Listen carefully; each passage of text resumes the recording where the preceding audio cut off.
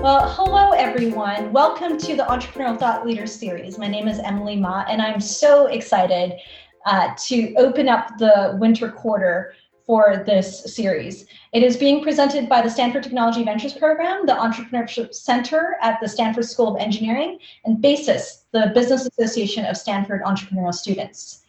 Today, I am so excited to introduce to all of you Alyssa Ravazio to the Entrepreneurial Thought Leaders series.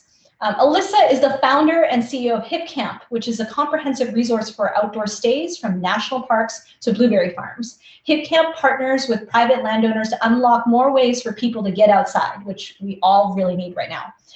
After creating her own digital democracy major at UCLA, Alyssa went to work for the US Department of State's International Information and Communication Policy Department, where she was a member of the Net Freedom Task Force and worked on initiatives in cloud computing, internet policy, and economic impact of internet censorship. She later held leadership positions in operations and marketing for several organizations before founding HipCamp in 2013. In addition to leading HipCamp, she is an active member of the Outdoor Industry Association's Recreation Advisory Council, which supports public policy strategies that encourage the protection, acquisition, and maintenance of public lands while promoting and protecting access to outdoor recreation. Welcome to this community.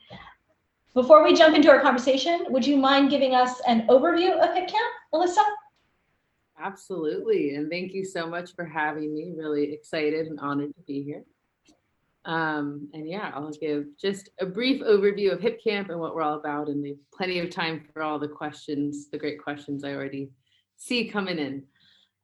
So this is HipCamp, and I like to really start with, a lot of photos of faces, because really at the end of the day, what we're creating here is a community. It's a community of people who love nature, who want to be outside, who protect the land and take care of the land.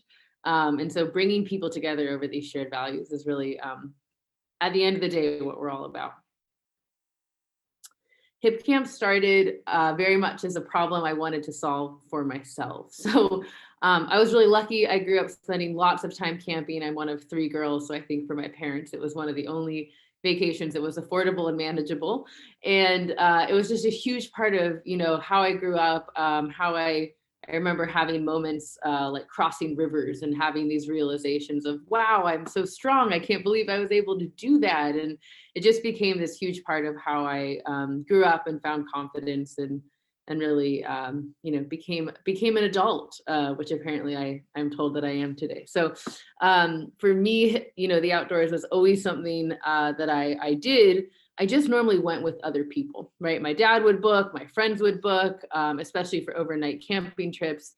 And when I started trying to plan my own trips, I moved to San Francisco after being in DC, after attending UCLA. Go Bruins. I just had to get one in there. I'm done. I